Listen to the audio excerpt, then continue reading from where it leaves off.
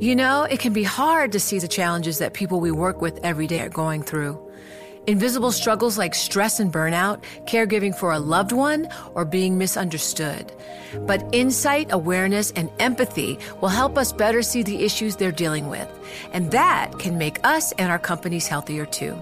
I'm Holly Robinson Peete. Join us on The Visibility Gap, a new podcast presented by Cigna Healthcare. Download it wherever you get your podcasts. You know success when you see it. Or you think you do. The people in the spotlight. But what about those small business masterminds who succeed at making their money work harder? They do that by having a business bank account with QuickBooks Money, which now earns 5% annual percentage yield.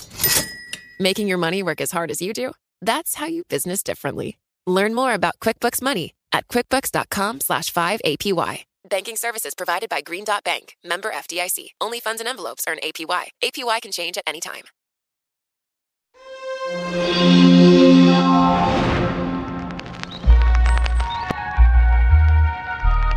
This is my kitchen table and also my filing system.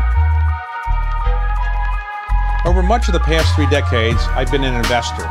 The highest calling of mankind, I've often thought, was private equity. And then I started interviewing. While I watch your interviews, I know how to do some interviewing. I've learned in doing my interviews how leaders make it to the top. I asked him how much he wanted. He said $250. I said fine. I didn't negotiate with him, and I did no due diligence. I have something I'd like to sell, and how they stay there. You don't feel inadequate now because being only the second wealthiest man in the world, is that right? Over the past quarter century, the most successful sports owner in the world has been Robert Kraft. He's taken his team, the New England Patriots, to 6 Super Bowl championships with the help of Tom Brady, his star quarterback. I had a chance to sit down with Robert Kraft at his Gillette Stadium in Foxborough, Massachusetts, to talk about how he's been so successful as a sports team owner, but also his newfound and very deeply felt interest in fighting anti-Semitism. Bob, in your wildest dreams, when you bought this team in 1994, did you ever imagine you'd win 6 Super Bowls and be the most famous owner in professional sports? Well, I sat in the stands of the old Foxborough Stadium, and then when they came here, I sat in the stands here and dreamt about one day trying to buy this team and own it and run it the way I wanted. I said, if I could ever get this team, I just dream of having home playoff games and going to the Super Bowl and winning it. Now, when you bought the team, I think you paid roughly $175 million, something like that. $172. $172 million. Okay, $172 million, which was a lot of money in those days, the highest price ever paid for a football team at the time. For any sports franchise anywhere in the world. Okay, so I'm sure your friends said, Bob, are you crazy? My friends, my wife, it's the one time in our marriage that she was ready to really wring my neck. But now the Commanders, they were sold recently for a purchase price of $6 billion, and they haven't won 6 Super Bowls. So if you put your team up for sale, presumably it's worth $8 billion, $10 billion or more, would you ever consider selling, or you're never going to sell? Never in my lifetime will we sell this team, and I hope my children keep it going as well. It also builds community. It's a way to build bridges. You bring people of all background together. I think back to when we were privileged to win our first Super Bowl 3-4 months after 9/11. And Boston, a city of 600,000 people, 1.5 million people came out on the streets. Very cold day, black, white, Asian, gay, every background, all putting community and team first. And that's a privilege and an honor. So I look at this team as like a community asset, and I'm never going to sell it. So let me ask you about the NFL generally. The NFL prices for, or the value of the team has gone up, as I mentioned earlier, and that's because TV contracts have gone up. How much higher do you think TV contracts can really go? Is there any limit to how much you can get paid by the broadcasters? Well, I've been privileged to be chair of the media committee for the last couple of decades. And 3 years ago, 3 seasons ago, we were able to do 7 to 10-year contracts that exceeded $130 billion. And that was tremendous because it gave us great stability in the league where we could do a 10-year labor deal. And we basically share 50-50 with the players, the revenue. So, they have been able to grow and succeed with us. It's, we know linear TV is really challenged now. And we've been doing things that we brought in 2 tech partners now, who Amazon and Google or YouTube. And, I think we are developing our own NFL Plus where we go direct to consumer. And I think we'll have some serious decisions to make down the road when we see what happens in the whole media environment. Now, the NFL is the most popular, spectator sport in the United States, you could argue. It gets better TV ratings than virtually any other sport. But around the world, the most popular sport seems to be, for this purpose, what is called soccer in this country and football outside. Can you make American football as popular outside the United States as European football is around the world, or is that not realistic? I don't think it's realistic, partly because to play the sport of soccer, all you need is a ball, really. You don't need equipment. You don't need anything but a net and a ball. 2/3 of the world's population can actually play the game.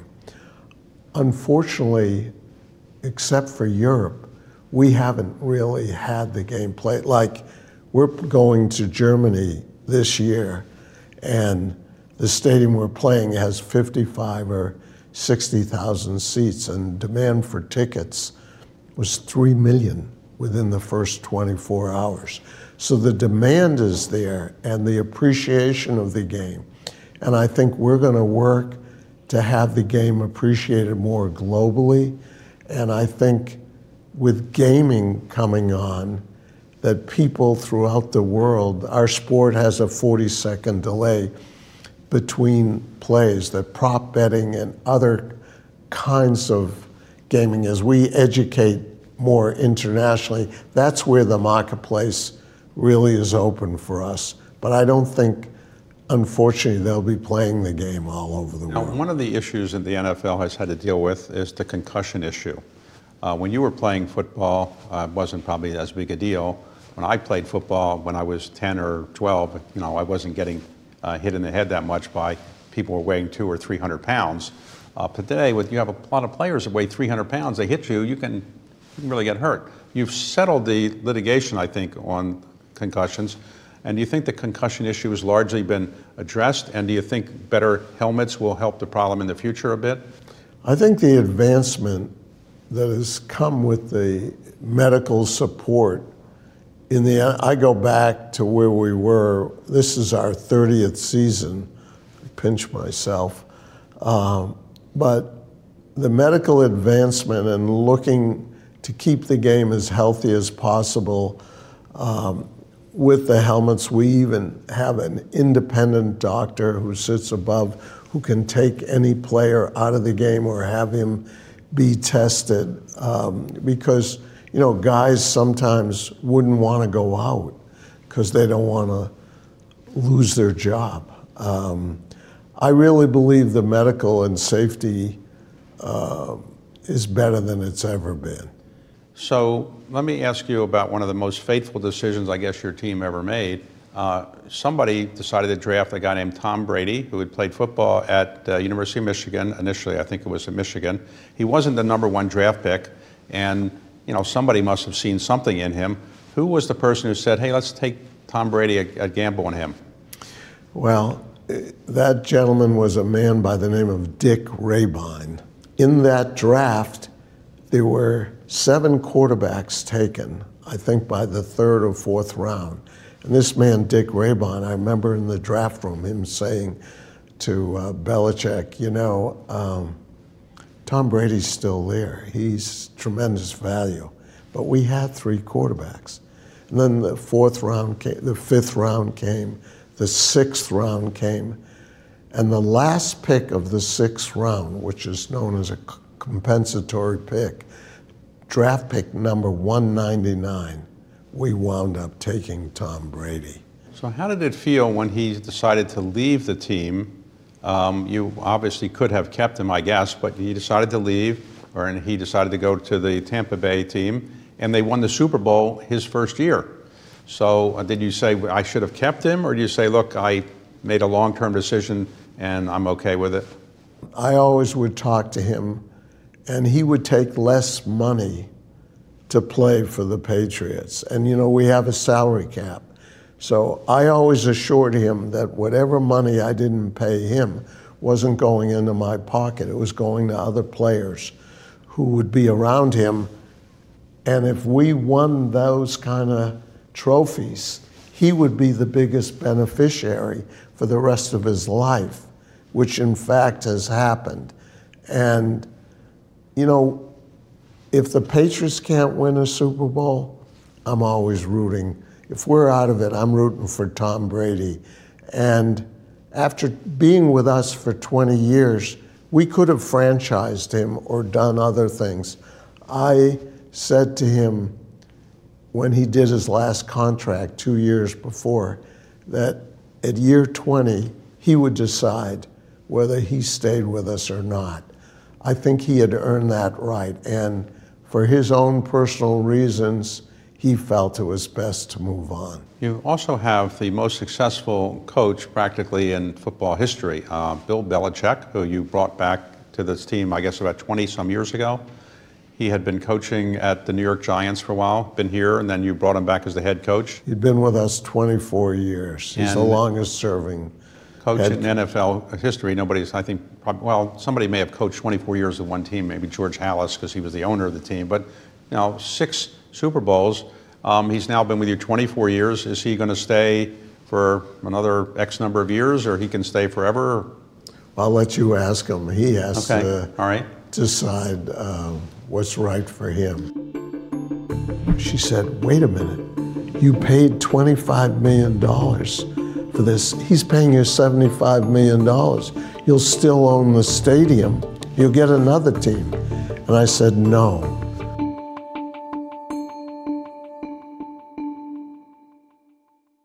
You know success when you see it. Or you think you do. The people in the spotlight. Athletes, actors, artists. But what about the people behind the scenes? You know, the ones who make it all happen. The lighting engineers, the sideline photographers, the caterers. They're small business masterminds. And if there's one thing they have in common, it's making their money work harder.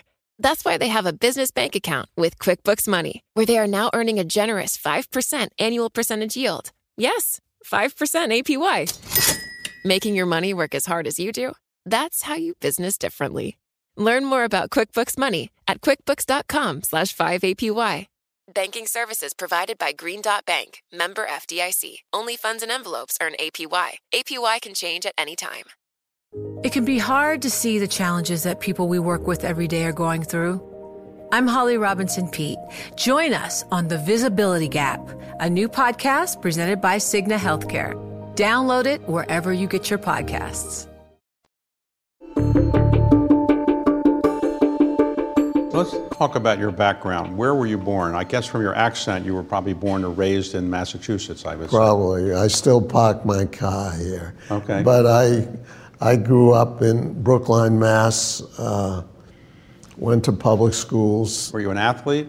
Well, I like to think I was an athlete. My favorite sport was football, but we observed the Sabbath.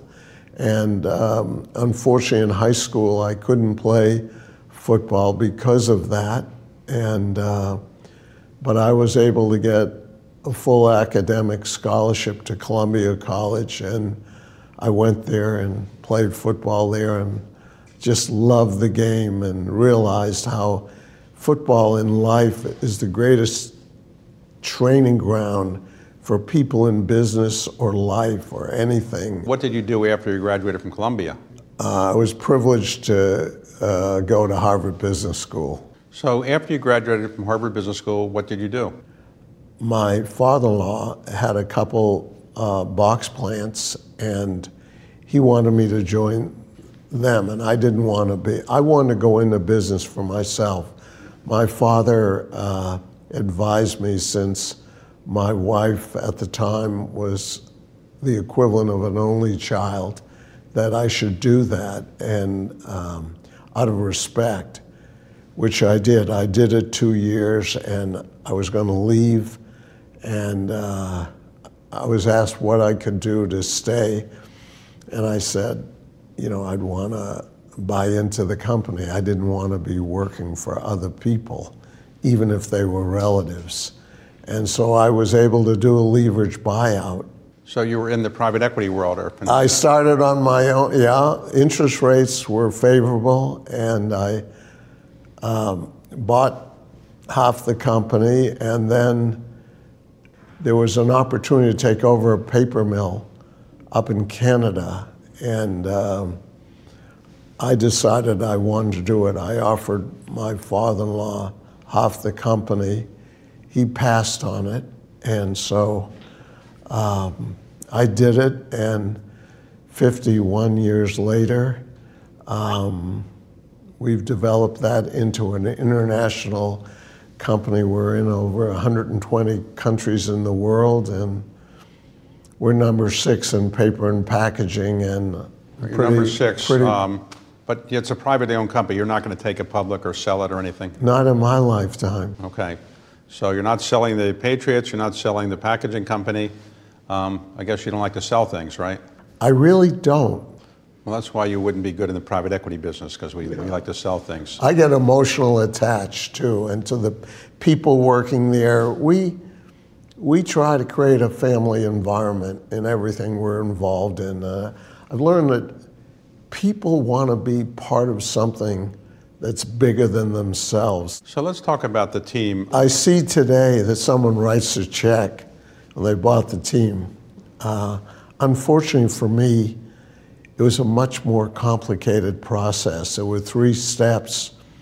There were 200 acres of parking that was owned by one group, and I got that land under option in '85 that went to '95, and coincidentally I bought the team in '94, so I was able to exercise the option. But that option on the land was for parking. In '88, '89, the stadium went into bankruptcy because of the Michael Jackson tour. At that time, Victor Kayam owned the team. He bid $17 million for the stadium. I bid 25. The judge awarded it to us. When I bought the stadium in '88, it had a lease that went till '01 with an operating covenant, which means the team could never move without our permission. And finally, in '94, which was getting close to near the end of the lease, they wanted to move the team to St. Louis. I wouldn't let that James Orthwine, who owned the team, he was part of the Budweiser family, and they had a publicly financed stadium in St. Louis. They wanted to move it, and I wouldn't let them do that. Worked out okay for you? Your late wife was a little nervous, I guess? Before I went out to buy the team from Orthwine in St. Louis, she said, "What are you going to pay?" And I said, "Well, the right number is 115. I might go to 120, 122. And when I came back and told her that I went to 172, she went nuts. And Orthwine's lawyer from St. Louis called me and said, "We will offer you $75 million to let the lease expire and let us move." And he called me at home, and my wife heard that. She said, "Wait a minute, you paid $25 million for this. He's paying you $75 million. You'll still own the stadium. You'll get another team." And I said, "No. I remember when I was a kid, My team, my baseball team was the Boston Braves. They played at BU Field. They moved and they never came back. And I was heartsick. And that's why. It wasn't about the money, it was about the passion.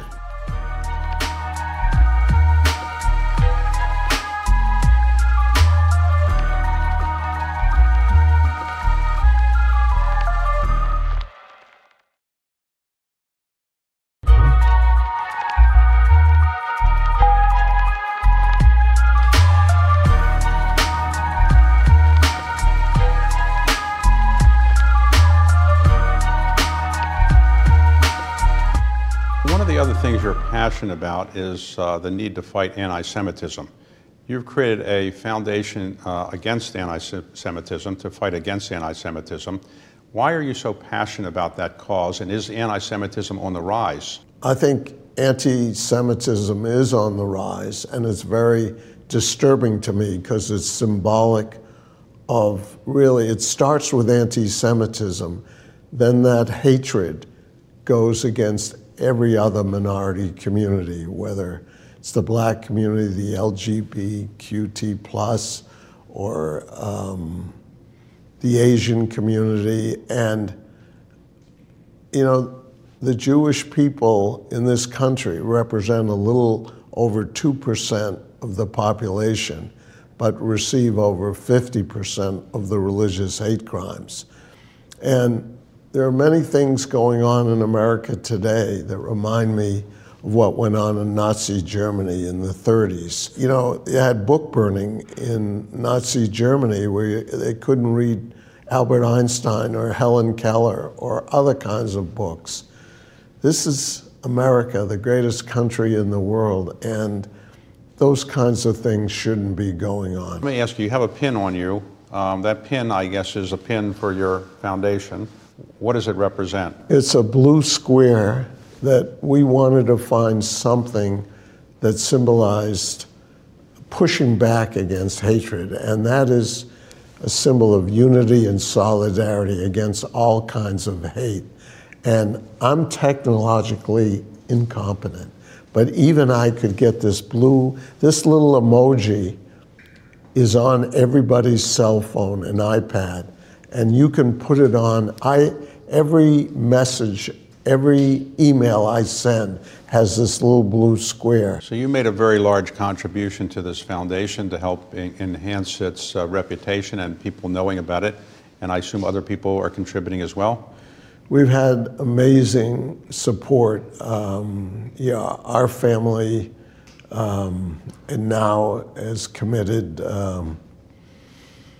over $75 million to it. Bank of America has committed $10 million. There are many families who have made seven-figure gifts. I shouldn't say their names unless they give us permission. But we've touched a nerve. There's something going on in this country where people want to push back and are looking for a vehicle. And I think this little blue square, hope it goes viral and pushes back against all hatred and bigotry, and let us preserve the American dream that I think both you and I have experienced.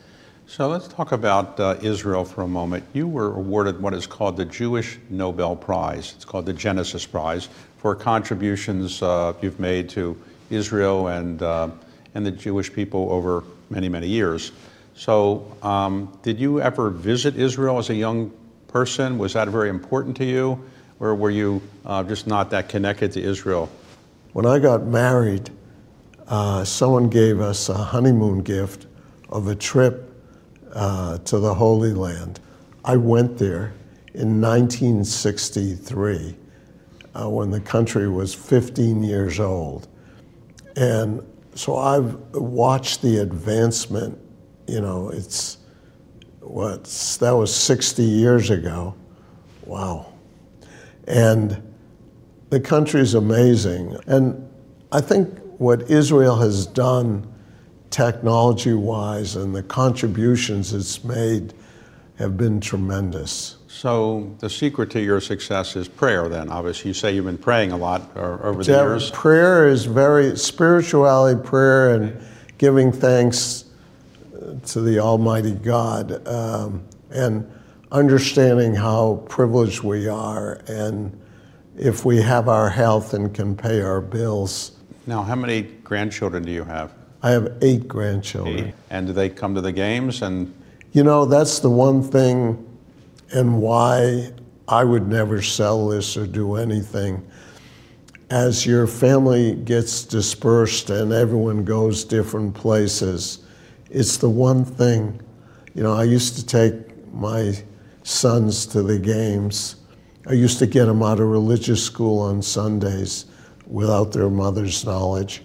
And we'd come in and we'd tailgate here and spend the day here and get to know all our neighbors who sat in the seats around us, and it's lasting memories.